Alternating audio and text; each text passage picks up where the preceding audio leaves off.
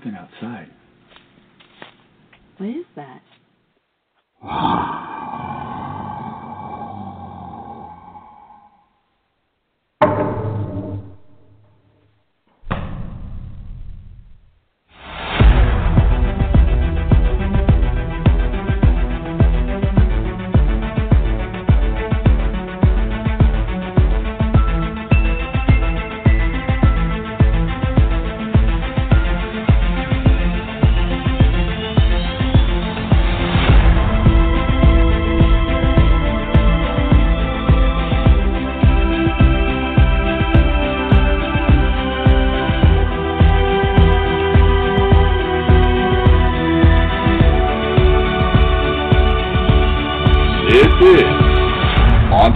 Radio. Welcome to Monster X Radio, everybody. This is Gunnar Monson. I'm one of your hosts of Monster X, and I am also the owner of the Sasquatch Coffee Company, Monster X sponsor. Sasquatch Coffee, have you tried it Yeti? Go to squatchcoffee.com and check it out. And if you go in our Facebook group right now, you can find an offer for get your first bag of Sasquatch Coffee for 50% off. And that's a limited time offer, so get in there and get it if you want it for the holiday. You've been waiting to try it out. Now's the time. With me today, co-hosting, is my good friend, Julie Rench. Julie, how are you? Hey, Gunnar, I'm doing good. Good. Go ahead. No, I'm just doing pretty good for kind of a chilly Sunday night over here in the East Coast. Yeah, though things have started to cool down on the West Coast as well. This weekend was the Sasquatch Summit up in Ocean Shores, Washington. I know that our friend Shane Corson did a presentation up there for the Olympic Project. I've heard good things about the summit and some things that were not so good. There was a lot of woo this year, which seems to be something that is becoming more prevalent, and I don't think we could have a better guest to discuss woology and sweeping the woo out the door than our guest tonight, Steven Streufert. Steven is the owner of Bigfoot Books down in Willow Creek. If you ever saw the movie, Bob Goldcat, had the Willow Creek movie, and Steven was in that. And he also runs the Coalition for Critical Thinking in Bigfoot Research group on Facebook, which seems like a novel concept, although it should not be. Stephen, welcome to Monster X. Yeah, hi. Hey, Stephen, welcome. Yeah, well, it's a woo world, you know. Well, Stephen, tell us a little bit about, for those folks that don't know you, tell us a little bit about yourself and how you came to start this group, the Coalition. Oh, well, I moved to Willow Creek, and I found myself in the middle of this Bigfoot thing. And before I knew it, I was surrounded by maniacs, who were coming in here and telling me they wanted to find the Patterson-Gimlin film site because they wanted to go up there and mind speak with Patty the Bigfoot. I basically had to do it as a sort of defensive measure, just to put a wall around the concept of Bigfoot, and to try to keep it as rational to some degree, at least, But they're really persistent. They outnumber us quite significantly now these days when they get their newbies coming into their fold off the television shows like Ancient Aliens or whatever. Pretty much every week there's a whole flood of them coming. Why do you think? I mean, I've seen this shift in the last 5 or 6 years, where we had, for lack of better, we had flesh and blooders, and then there were some people that were espousing some alternative views, let's put it that way, that attributing this unknown and unproven creature with magical powers and anything from mind speak to traveling interdimensionally to piloting UFO. I mean, every kind of wild ass theory has been now being put forward. Some folks are doing it with a little bit more reserve, and I've heard Tom Powell talk, and Tom is to me, he's one of like the grandfathers of woo, and I can have an intelligent conversation with Tom, and same with Ron Moorhead. But a lot of these people are just it's a really an emotional thing for them this is their. That's fine that they want to pursue those interests, whether it's like aliens on another dimensional level, or underground dwelling Bigfoot creatures, or people coming through portals with Tesla devices and Bigfoot's floating around in orb form going into trees. You're right. That one's killing me there. The tree Bigfoot thing. I just You're killing I don't even know how that has to do with the concept of Bigfoot. As I remember it, when I was growing up as a kid in the 70s, you didn't really hear too much about this wackadoodle stuff. no. It was just a question of whether there was an animal of that sort. And if people had an argument, it was usually whether it was an ape or some form of hominin or human primate. And that was the big argument until finally the people who were advocating this forest people friends position started not only saying that they were human, like Homo sapiens hirsuti or Homo sapiens cognatus, like these people have named them. They started also saying that they were from another dimensional level, vibrating too quickly for us to see, being able to cloak and so forth and so on. These are things that no biological creature that we know of can do. Right. How does the At least that vibrate? we know of. Is it like a rubber band in your flight? I mean, they're mixing these new age metaphysical, spiritual ideas with the pursuit of a so-called cryptid animal, and they're really transforming it into a religion, which has no objective verification or correlative at all. It's just whatever occurs in Matthew Johnson's mind. People look to him and they get their answer from whatever he's experiencing in his own imagination. That to me is not science, and it's not. It doesn't have anything to do with Bigfoot. What Bigfoot is to me, which is a question, a big question, but it's not that kind of question, And you're saying the question is, are they? Is there really a biological entity that walks around on two legs that has as to yet has not been proven to the general public? The question remains: are they? Except for those people who claim to be knowers, but even they ought to question themselves, because what is it exactly that you're knowing? If some voice is speaking in your mind, I would say you should take a step back and try to question that a little bit, because there's well-known tendencies in the human psychological makeup that create these kinds of delusions. Right. Absolutely. And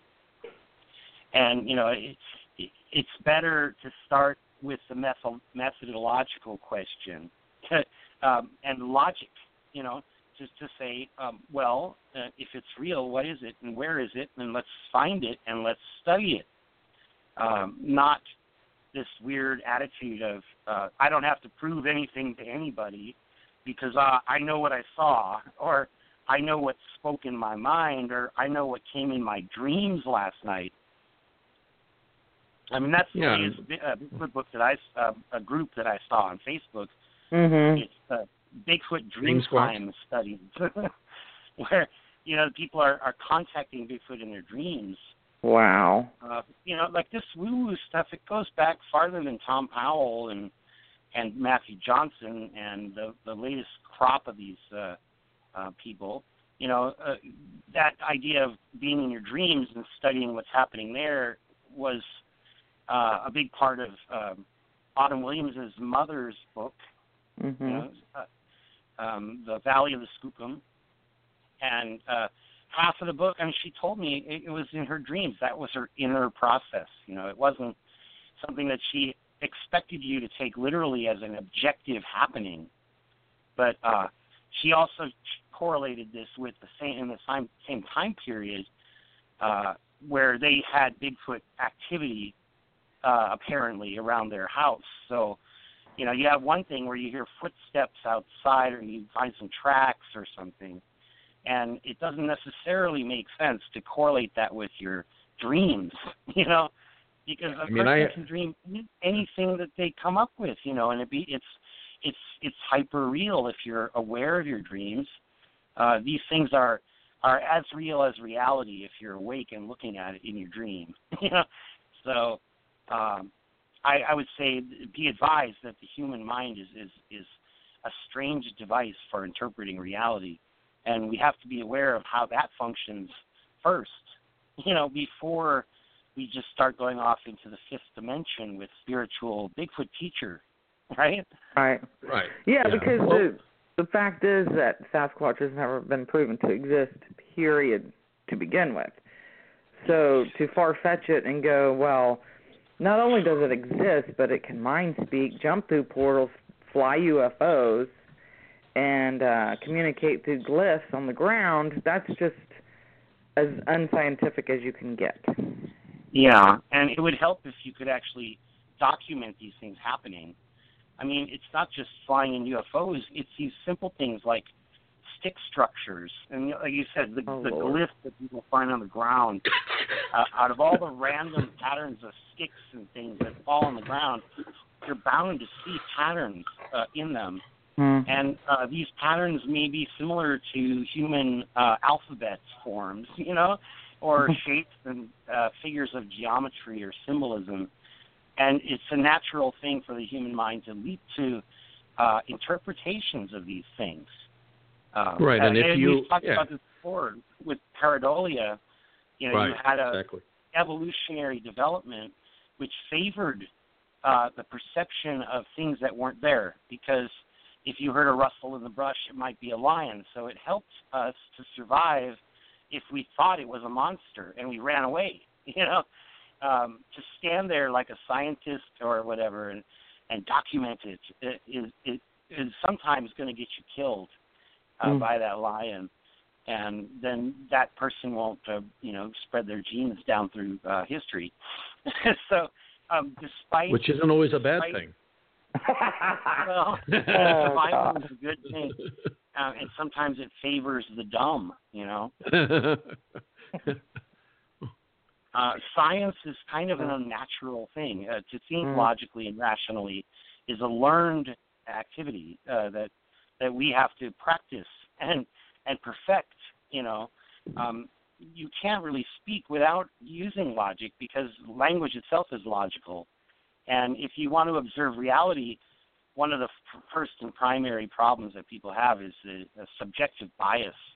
You know, and this is what science was designed to do, to overcome that cognitive problem, where we see what we want to see and interpret things based upon our beliefs. You want to get that out of the picture, and then you can look at it and ask yourself seriously: does Bigfoot exist? You know, even if you've seen one, you might ask yourself: does Bigfoot exist? Did I really see that? I think that actually is fairly common for people that have what they believe to have been sightings. I mean, that they question a lot of. I've talked to a lot of quote unquote eyewitnesses who have wonder, is that what I saw? You know, if you had no context of Bigfoot before, and you have this experience where you see something that fits a Bigfoot description, it's got to be kind of a paradigm shift. Is like, whoa, what that isn't real, you know. But I've had paradigm shifts many times in my life, you know, based upon the weirdest things. Like some of them happened at Grateful Dead shows back in the 80s, you know. There might be some other explanation for that. I once saw a UFO come down over the outdoor stadium and hover over the band as they communicated with it. It was just like Close Encounters of the Third Kind. That was at a Grateful Dead show. But I would just like to say that it doesn't make you crazy if you feel like you've seen a Bigfoot. It's more like a method to reserve conclusions till later when you have all the evidence in. If you feel like you've seen something, well, that's a good inspiration to explore further and to find out what it might be that you saw. And I think, to assure freedom from bias, it's always good to have the open, agnostic position where you could be proven wrong at any moment and accept that and say, oh shoot, well that that wasn't what I thought it was, right? Right. And they so might not be approaching right, things with confirmation bias. Yeah. Yes, but I've seen this, like I've said so many times before, when people come to Bluff Creek with us or out here to Willow Creek and they go out in the mountains, they're reporting Bigfoot activity all weekend long or whatever. And for me, I live here. I'm out in the woods all the time. There's woods and mountains and rivers all around me, even here on the highway in my store. There are Bigfoot sightings across the street and across the other direction right here, within a quarter mile of the highway. But, well, yeah, why is it, Steven, that you can't walk out your back door and run into a family of Bigfooties? Yeah, well, it happened one night where I had something weird happen in my yard, and it sounded like a bipedal creature coming down the hill, sort of losing its balance, and there were these vibrating footfalls, but I still can't say now whether that was a Bigfoot because I didn't see it. And I saw where it landed in the brush, and there was a depression in the plants, and there were what seemed to be footprints in the grasses going away from that until it hit hard dirt. But beyond that, despite having Matt Moneymaker or Bobo or Cliff say that was a squatch, come on, that was a squatch. That had to have been, because nothing else could be walking through the woods making a lot of noise. Yeah, I find it hard to imagine that it was a bear. I've had plenty of bears in my yard and plenty of branches falling and trees falling down, and also I've had weird hippie pot growers walking around out there. But this thing was big,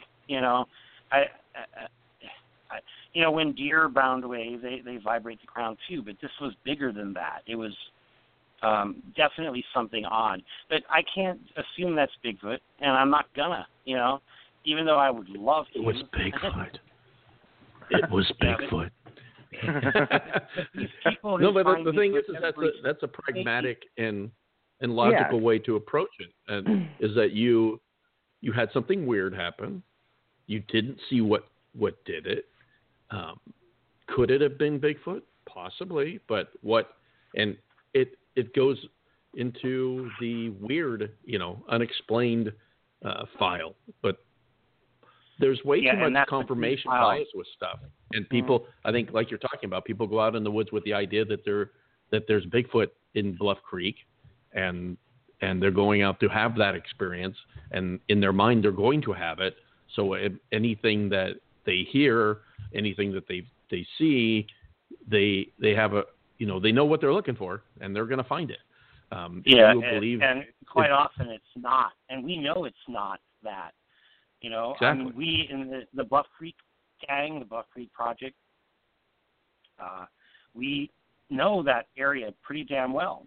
And, when we hear these sounds and see these depressions in the ground and all the other things they claim, broken trees, and we know why they're there. These are things that are very familiar to us. Like even these broken trees, these people claiming they saw them along the road going up to the film site. Well, we they have a lawnmower-like truck, this tractor thing that has a big brush cutter that holds out on the side, and it trims brush as they cruise along really slowly, cutting those Bigfoot. trees off. It's not Bigfoot. But, you know, we got up there for years. And, you know, between all of us, we are up there constantly, not always as a group. But see, if they don't know that, then they're looking for signs of an 8-foot bipedal creature, and confirmation bias is going to, you know, perhaps kick in, and they're going to say, "Wow, look at all those trees shoved over and broke over. That's amazing." Yeah. But there's a line. I'm not going to say it's a fine line. There's a hard line between seeing something that could be, you could interpret it might be Bigfoot evidence, and then making a definitive statement about something that this is Bigfoot evidence. Bigfoot did this. Bigfoot bent these trees over. Bigfoot, you know, broke this branch. Bigfoot stepped there because I see something that I want, and that, to me, one of the things that people talk about belief. You know, people believe in Bigfoot, and that's it. Bigfoot either is or isn't. Bigfoot doesn't care if you believe, and belief doesn't factor into it. People that have had, you know, there's folks that have had encounters. They've had sightings, and they, you know, it's hard. How do you explain things like our co-host Shane Corson, who definitely knows what he saw, or Derek Randalls, who definitely knows what they saw, and you know, and Derek and Shane have a vast amount of outdoor experience, and they know what it wasn't, and how do you address that? Yeah, well, that is what we used to call a credible witness. You know, back in the days when we were, like, you know, before I got involved, people like John Green and Renee Hinden were documenting these witness accounts, and they went all across the country doing this, trying to find credible witnesses, you know, and ruling out things that were kind of loopy and loony, like John Eric Bechtard's claims that Bigfoot could, you know, go into another dimension or through a portal. I mean, that's really where a lot of this all started. Was him, you know, back in the 70s, mostly. Those are the things that were considered not credible. But now you hear all these people complaining. They complain about the BFRO database because they're selective in what they publish, you know. But, you know, I, as a member of the BFRO, I don't know if I still am, but at one time I used to go in there and look at their database, the secret private one, and really there's not much more in there that's, like, super intriguing. You know, they try to find the people like Derek or Shane or Russ Mock or anybody who may have seen Bigfoot and are still capable of describing things objectively. Right. You know, not the people who are sitting in the Bigfoot Motel in Willow Creek and hear a howl up on the hill. You know, it's like, you know, for one, that's not even worth investigating because they're right across the street from a bar. People are howling there all the time, you know? And there's kids that have a party up on the hill sometimes. And I mean, no reason to think this is a Bigfoot. And I would say the same thing about people who claim that something happened in their dreams or, you know, people who can't seem to substantiate it at all with objective basis. And those people who can say objectively, like, where they were and what they saw, what it did, describing some kind of shape, morphology, behavior, you know, that is what we are really interested in, I think, you know, primarily.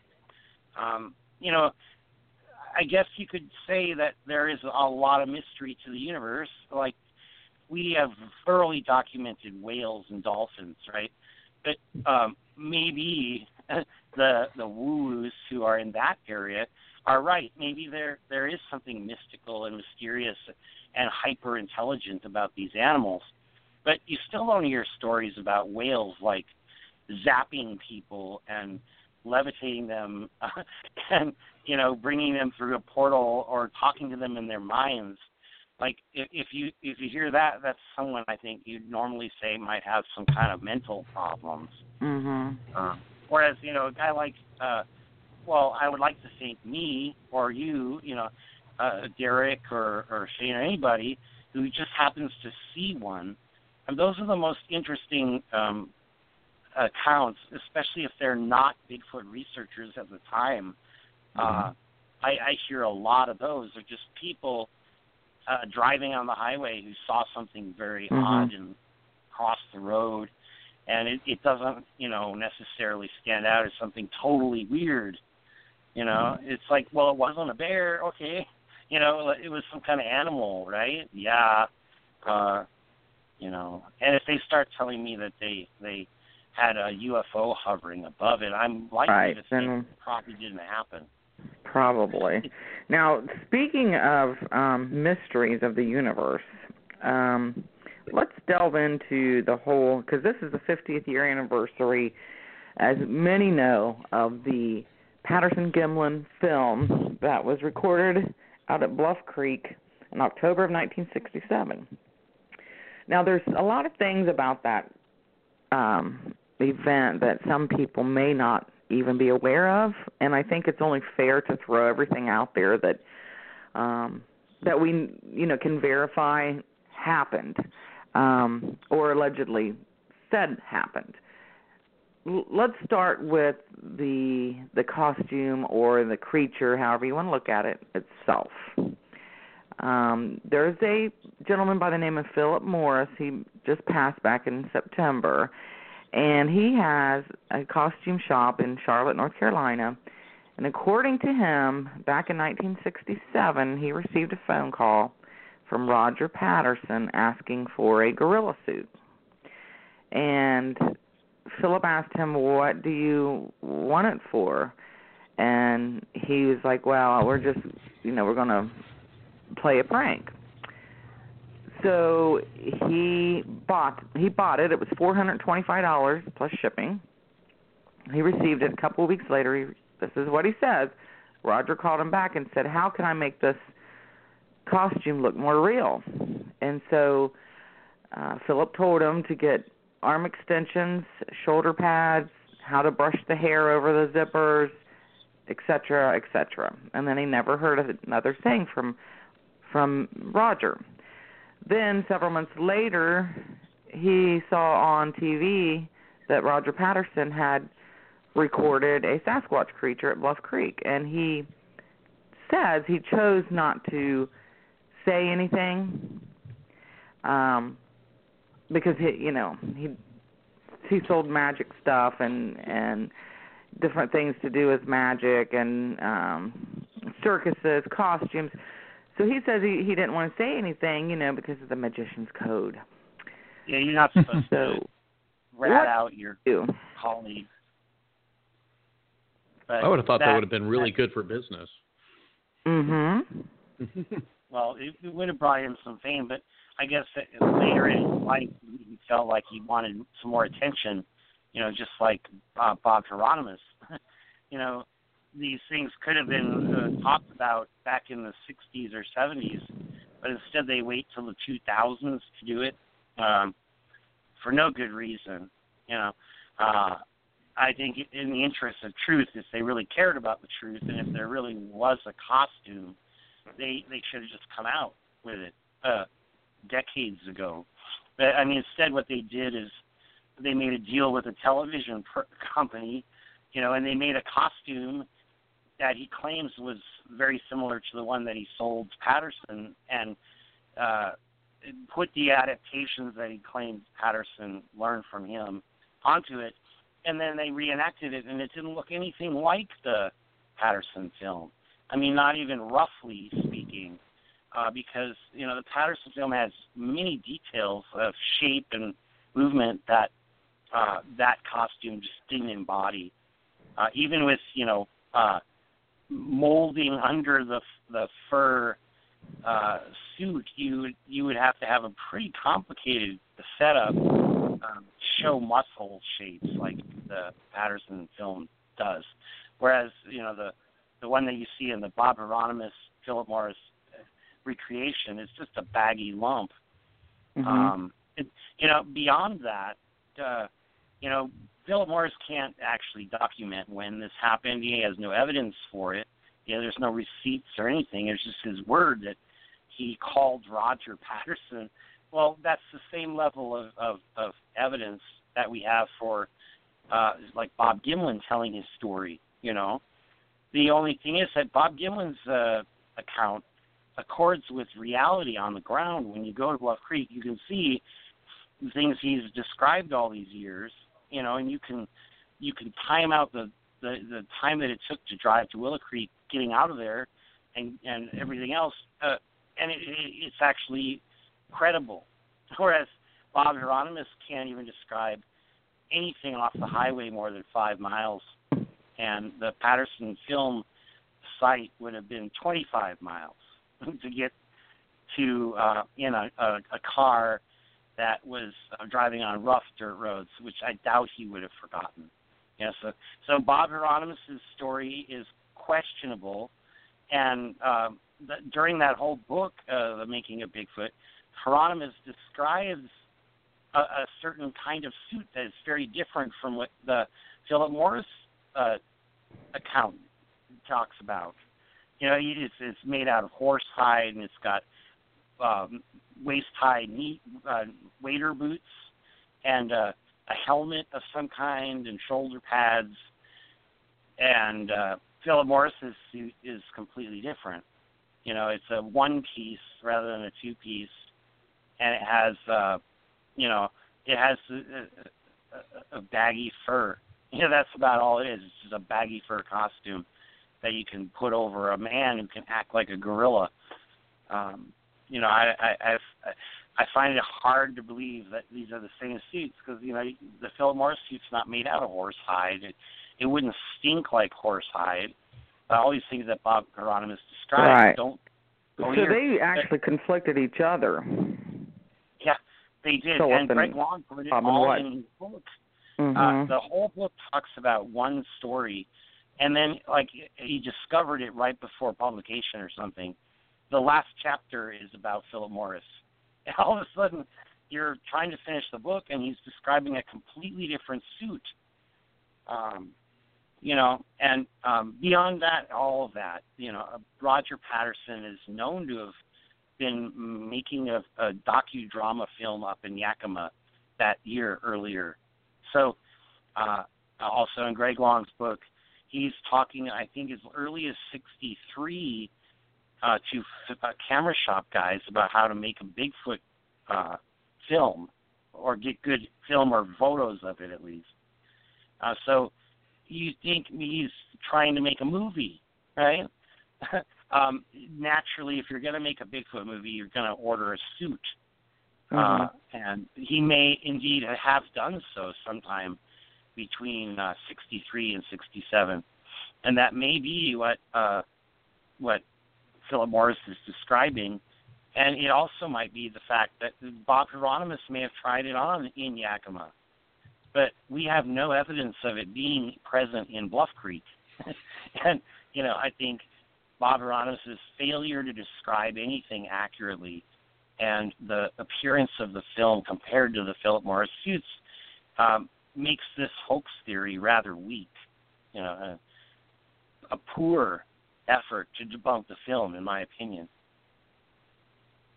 Yeah, it's never been disproven and it's never been proven. Whatever is in that film, everybody has argued about it, still arguing about it, debating about Years later, right. Yeah, and it's, to me, the thing I always do is, when somebody tells me they had an encounter, my first question is, did it look like the subject in the Patty film? Because if that's a true, quote-unquote, Sasquatch, then wouldn't it be logical to assume that other creatures like it would have the same type of qualities? All right, so I've had some people say, yeah, it looked exactly like it except for it had black hair. Then I had other people say, no, it wasn't like that at all. It had long brown hair. So, again, you go back to, if that is a true subject, then there are different types of that subject, yes? Well, if you look at the other animals like bears, for instance, their color variation is a pretty common thing. We still get people reporting grizzly bears around here. And you know what they say is, well, it wasn't black, you know. Like grizzlies are one color, and, you know, black bears have several different colors, some of which look like grizzly coloration. And there's no reason to assume that Bigfoot wouldn't have that too.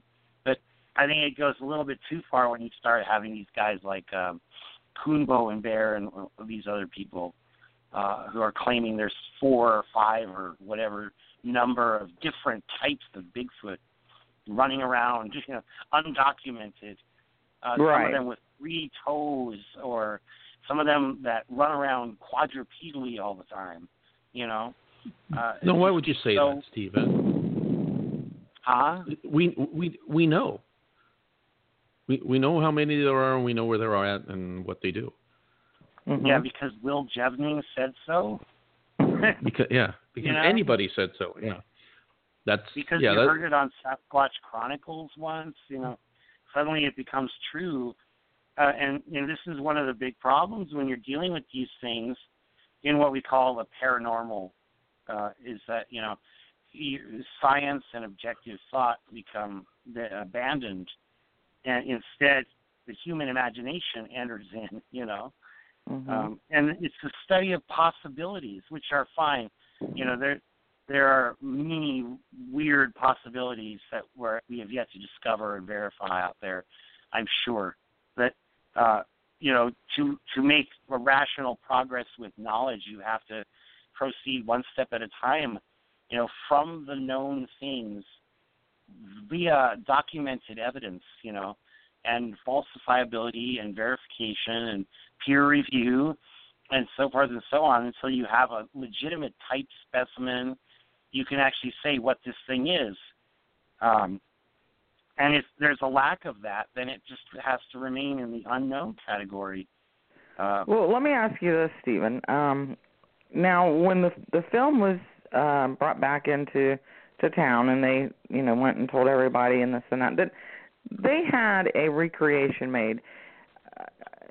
From what I understand, they had a recreation made, not somebody in a suit or anything, but they had somebody that they knew exactly the height and the weight of the person and the dimensions of the person's shoulder and et cetera, walk past the same area. Did they not do that? Yeah. And what was the John Green went findings there with of Jim that? McLaren as soon as they could, after the snow melted and the roads opened in June 1968. And they went back to the film site, which was known in part because McLaren had been there in November the previous year, right after the film was shot. So they went up there, and McLaren partly remembered where the trackway was, but also they claimed they could see tracks, depressions that were still in the sand, you know. But there's a complicated issue in doing things like that. First off, you know, we don't know exactly where that trackway was. And from the clips of the film that I've been able to view, it doesn't look like McLaren is actually walking in the same trackway. You know, he starts farther back and he angles towards frame 352, where he kind of crosses Patty's path, and then he sort of angles forward more. So they're walking in an X-like pattern. You know, Patty, the film subject, whatever it is walking slightly to the northeast, you know, at that point. And the McLaren is walking slightly to the southeast. So he appears at some point bigger than Patty and at some point smaller than her or it, you know, if it's a man in a suit.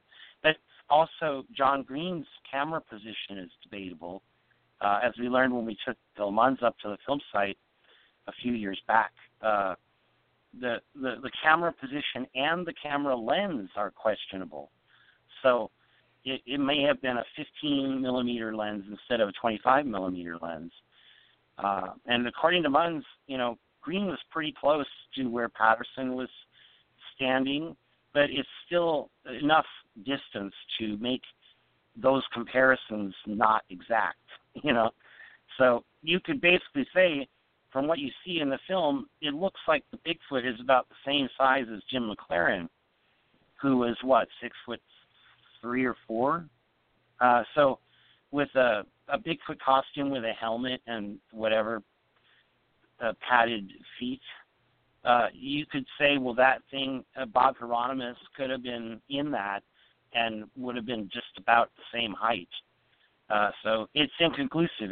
It's still within a margin of error that's not exact enough to really ascertain much of anything. Yeah, and the whole thing with the reenactment, that would take a lot of that would be like almost an immediate thing that would need to be done. There would be a lot of work involved in that to go right immediately and reenact the exact same pathway, you know what I mean? It's like, you know, that's one thing I hear people talk about is, well, why didn't they go back and reenact it? Well, they did, but it was later on, and there were different stipulations involved in that we still don't know. Like you said, the lens, the exact camera position. So, I mean, every time you open one can of worms, you open up 3 can of worms. Yeah, and, you know, that's the thing with this film is you can make arguments on both sides that seem to either prove that it couldn't be a human or prove that it was a man in a suit. But all of these tend to fall short of a conclusion. You know, all of them have little points of shortcoming, you know, that make their claims inexact or insufficient. And that's why I think the film really exists in a middle ground of ambiguity. You know, it is why that film is so intriguing after 50 years. You know, you could still look at it and say, well, what the heck? You know, is that? You know, sometimes it looks really real when you're staring at that thing. And you know, I would love to see the original film if it still exists, and see whatever real quality we could actually view in that. We're watching mostly real garbage. You know, whenever you see it on YouTube or even in a lot of the documentaries, they're using low quality copies. Well, wasn't the actual original film, quote unquote, lost? Well, so it's believed. But you know, it was seen in 1980 supposedly. After the American National Enterprises film company went bankrupt, their assets, which included stuff from Patterson, because he was friends with Ron Olson, who was the head of that company or operating head, and they got all these films, and some of them may have been the original films that Patterson had loaned to or sold the rights to his friend Ron Olson. Ron Olson was involved in one of his research groups that he founded, so you may have considered him a trustworthy partner. But you know, by that time, Roger Patterson was dead or dying. I can't remember what year they went out of business, but I think it was after Patterson was already gone. And then this film was all taken to some warehouse in Florida and eventually ended up in a film archive in Los Angeles where Renee DeHinden and this guy, Bruce Bonney, found it. And they made these Cibachrome enlargement prints from it. They got several, 10 or so very high quality prints from it. But then after that, the film disappeared. So my own suspicion is that Renee DeHinden, who was fighting lawsuits left and right to get rights to the film, probably took it. They just never returned it.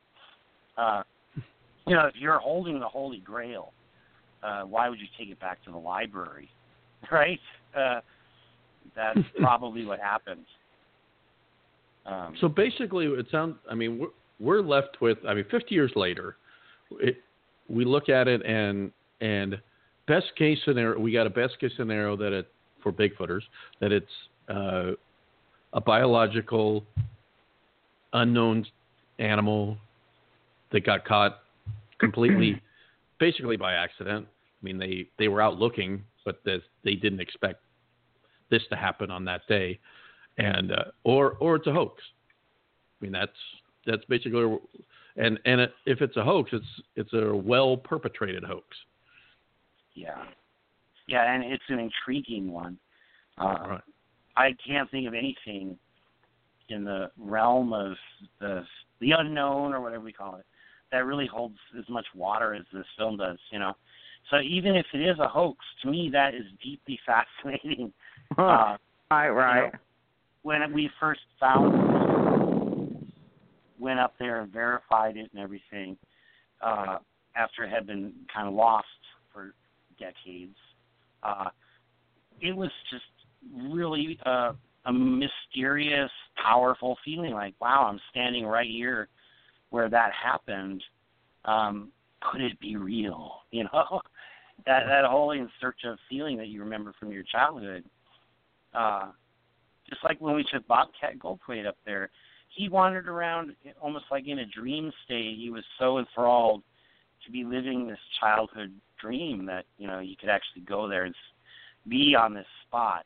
But, I think when you take a few steps back from that, you can start asking questions again and question your own fascination and question your willingness to just buy the story. And, the more you question these things, the more questions arise. And it becomes more and more and more complicated. and when you try to find solid facts, they're just not there. They're not solid. You have stories that people told. You have a film that wasn't taken seriously. So, you didn't have a troupe of professional zoologists rushing out there or anthropologists. You had amateurs who did their best, But, John Green was a journalist, and, Renee DeHinden was a professional Bigfoot hunter, and Jim McLaren was a college student. So this isn't exactly documented as it should have been. Right. And over the years, a lot of tales have been twisted into the account, and hard data is pretty scarce. Well, I know that Bill Munns, I read his book, and I also watched his when he went to Roger's wife's house and was he recorded himself when he was analyzing the copy of the film. He came up with some very interesting results. What are your thoughts on he? Well, like I said, we actually worked with Bill Munns, and I respect him a lot. He's very smart and capable. He was on site, and he could recreate the trackway of the film subject almost step by step from the film, because he had analyzed it frame by frame, and he was able to calculate, the distances accurately. And we know just by comparing the film to the site as it is now from the surveys we've done that that trackway is accurate within a foot or two either way. And so I can trust Bill Munns to a high degree in his analysis, but I don't think he's come to absolute conclusions. He still puzzles himself over whether it was a 15 millimeter lens or a 25 or some other. Right. And that's the one thing that I know that has always still been unanswered, and I'm not sure how much of a difference, because I'm certainly no photographer, nor am I a video professional from the 60s, but how much of a difference would it make between those two different lenses? A lot. Mm-hmm. Yeah, Bill Munns said if it were a 25 millimeter lens, you would be on the other side of the creek up against the canyon wall in the frame 352. And we know from the location and what we've been able to verify about it that Patterson started on one side of the creek and he ran across it, up the bank, and onto the sandbar, some 3 feet high at that point, and now is about 8 or 9 feet at various points, higher than the creek water level. So Patterson did all these things, and we can see the remaining log piles and stumps that are still there. So that pile of wood that you see in the film, it's still there, but obviously it's rotting away. But those things can be seen, and therefore we know. I don't know why Bill Munns can't just conclude that it was a 15 millimeter lens, but he asked us to do measurements, so we went back up there and we're pulling this measuring line and trying as best we could to get accurate readings, right? But sorry, something just happened with my phone. You guys still there? Yes. Yes. Okay, good. Yeah, okay, I see what happened. Somehow Windows restarted my computer. But anyway, so we measured these things as exactly as we could, but you can't get an exact read on the very core center of the tree, right? And some of these things we were using were trees, so we had to eyeball it and estimate, well, it's got to be half the radius of, the whole thing. Or, it's got to be the half of the diameter of the thing. And yet it was off by a few inches, obviously, just because we didn't cut the tree down, We're not going to cut down an old-growth fir tree like that big one you see in the film. So when we got the measurements back to Bill Munns, he couldn't do a photogrammetry recreation of it. There's too much margin of error. Even a few inches skews your results so that you can't say with exactitude whether it's a 7'4" tall creature or a 6' something creature. A lot of the studies Bill Munns did, they're impressive, when he got that grant, and a lot of that is in his book, When Roger Met Patty. I think they're impressive efforts, but they're inconclusive to me.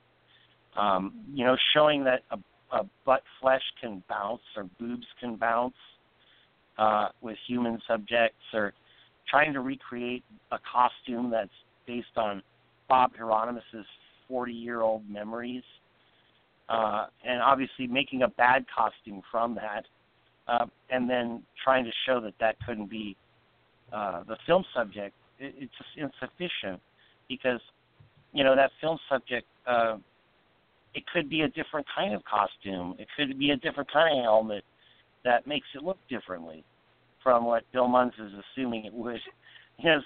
So he's made an argument that kind of suggests it could be real, but to me, without exact numbers and exact data, it's impossible to say that is certain.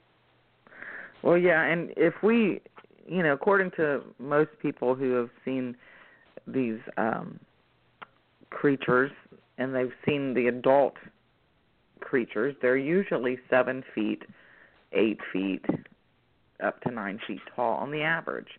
So if there was a way that the creature could be proven to be a minimum of 7 feet, for sure, up to 9 feet, I think it would be a better argument towards it not being a hoax than it being a hoax. And that's just my opinion. Well, yeah, and these opinions have been the core argument to support the film for so many years. But they really don't work, because if you could say that intermembral index, is different from humans, well, of course it would be if you had shoulder pads and arm extension, like a glove or a hand or something. Even adding just a few inches on the top and bottom of the arm, you would have an extraordinarily different looking subject than a normal human. With some padding around that arm, you still have an elbow that flexes in the middle. So you don't need to have this massive exaggerated difference. It's subtle differences that make it look like it couldn't be human. But if you take an anatomical model in a computer, an accurate human model, and you drop that on top of the Patterson subject, it is exactly possible to fit it into that frame. It is the same shape as a human.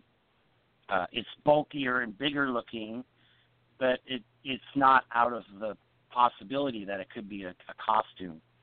And the believers are always going to argue that this is beyond the human capacity, or it could never have been done.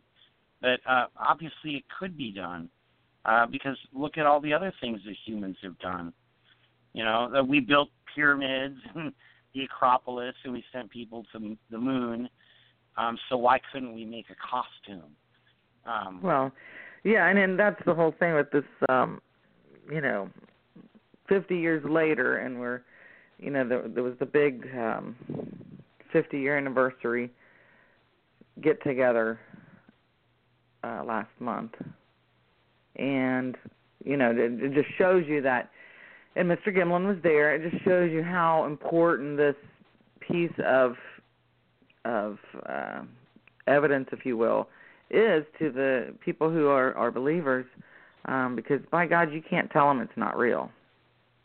Yeah, to the extent that they're going to have wars over an 86-year-old man, and who gets to control his public appearances and stuff.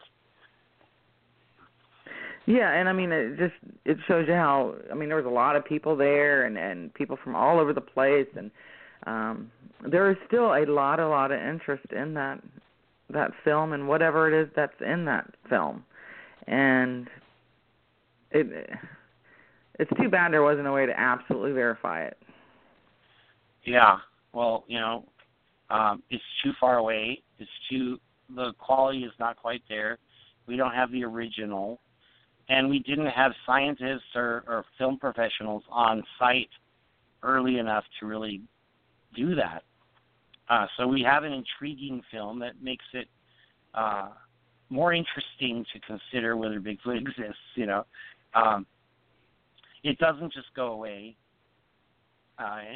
In a lot of ways, it's a cultural icon, Well, yeah, absolutely. It has a life much bigger than just like whether it's a real creature. It's an archetype that exists in people's minds. So when they think about Bigfoot, it's always doing that thing where it's swinging its arms and it's looking back over its shoulder. This is a living thing that is in our dreams or our culture. It's in our movies. It's in advertising, and it's corporate logos, and just what it is to us. And Bigfoot is alive in that sense, Well, people my age, we grew up with it, in search of and different shows, and that particular film is what got a lot of us interested in finding out, well, what is that thing? Is it real? Could these things exist? And on and on and on. So, it definitely intrigued me. And then I saw the legend of Boggy Creek, and, mind blown. So, we're getting on about 2 minutes here. Gunnar, did you want to? Steve, I do want to. First of all, I had the pleasure of actually visiting the film site with Mr. Streufert as well as Jamie, and a couple years ago, 2, 3, 4 years ago now. Jesus, time's flying by. So I appreciate that.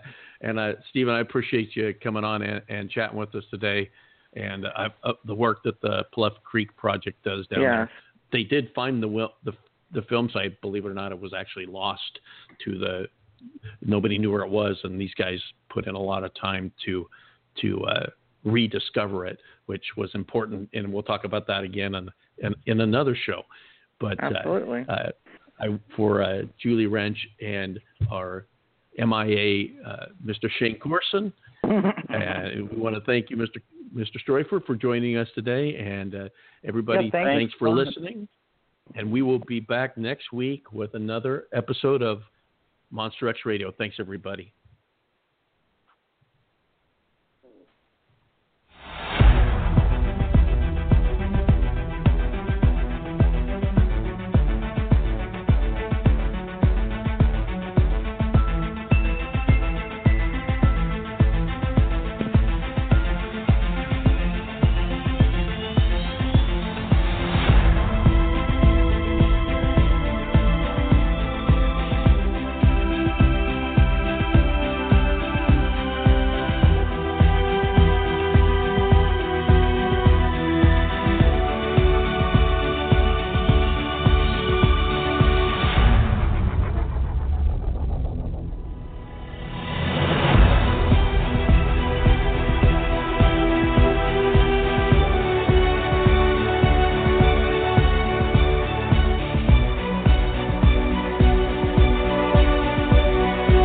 Thank you for joining Monster X Radio.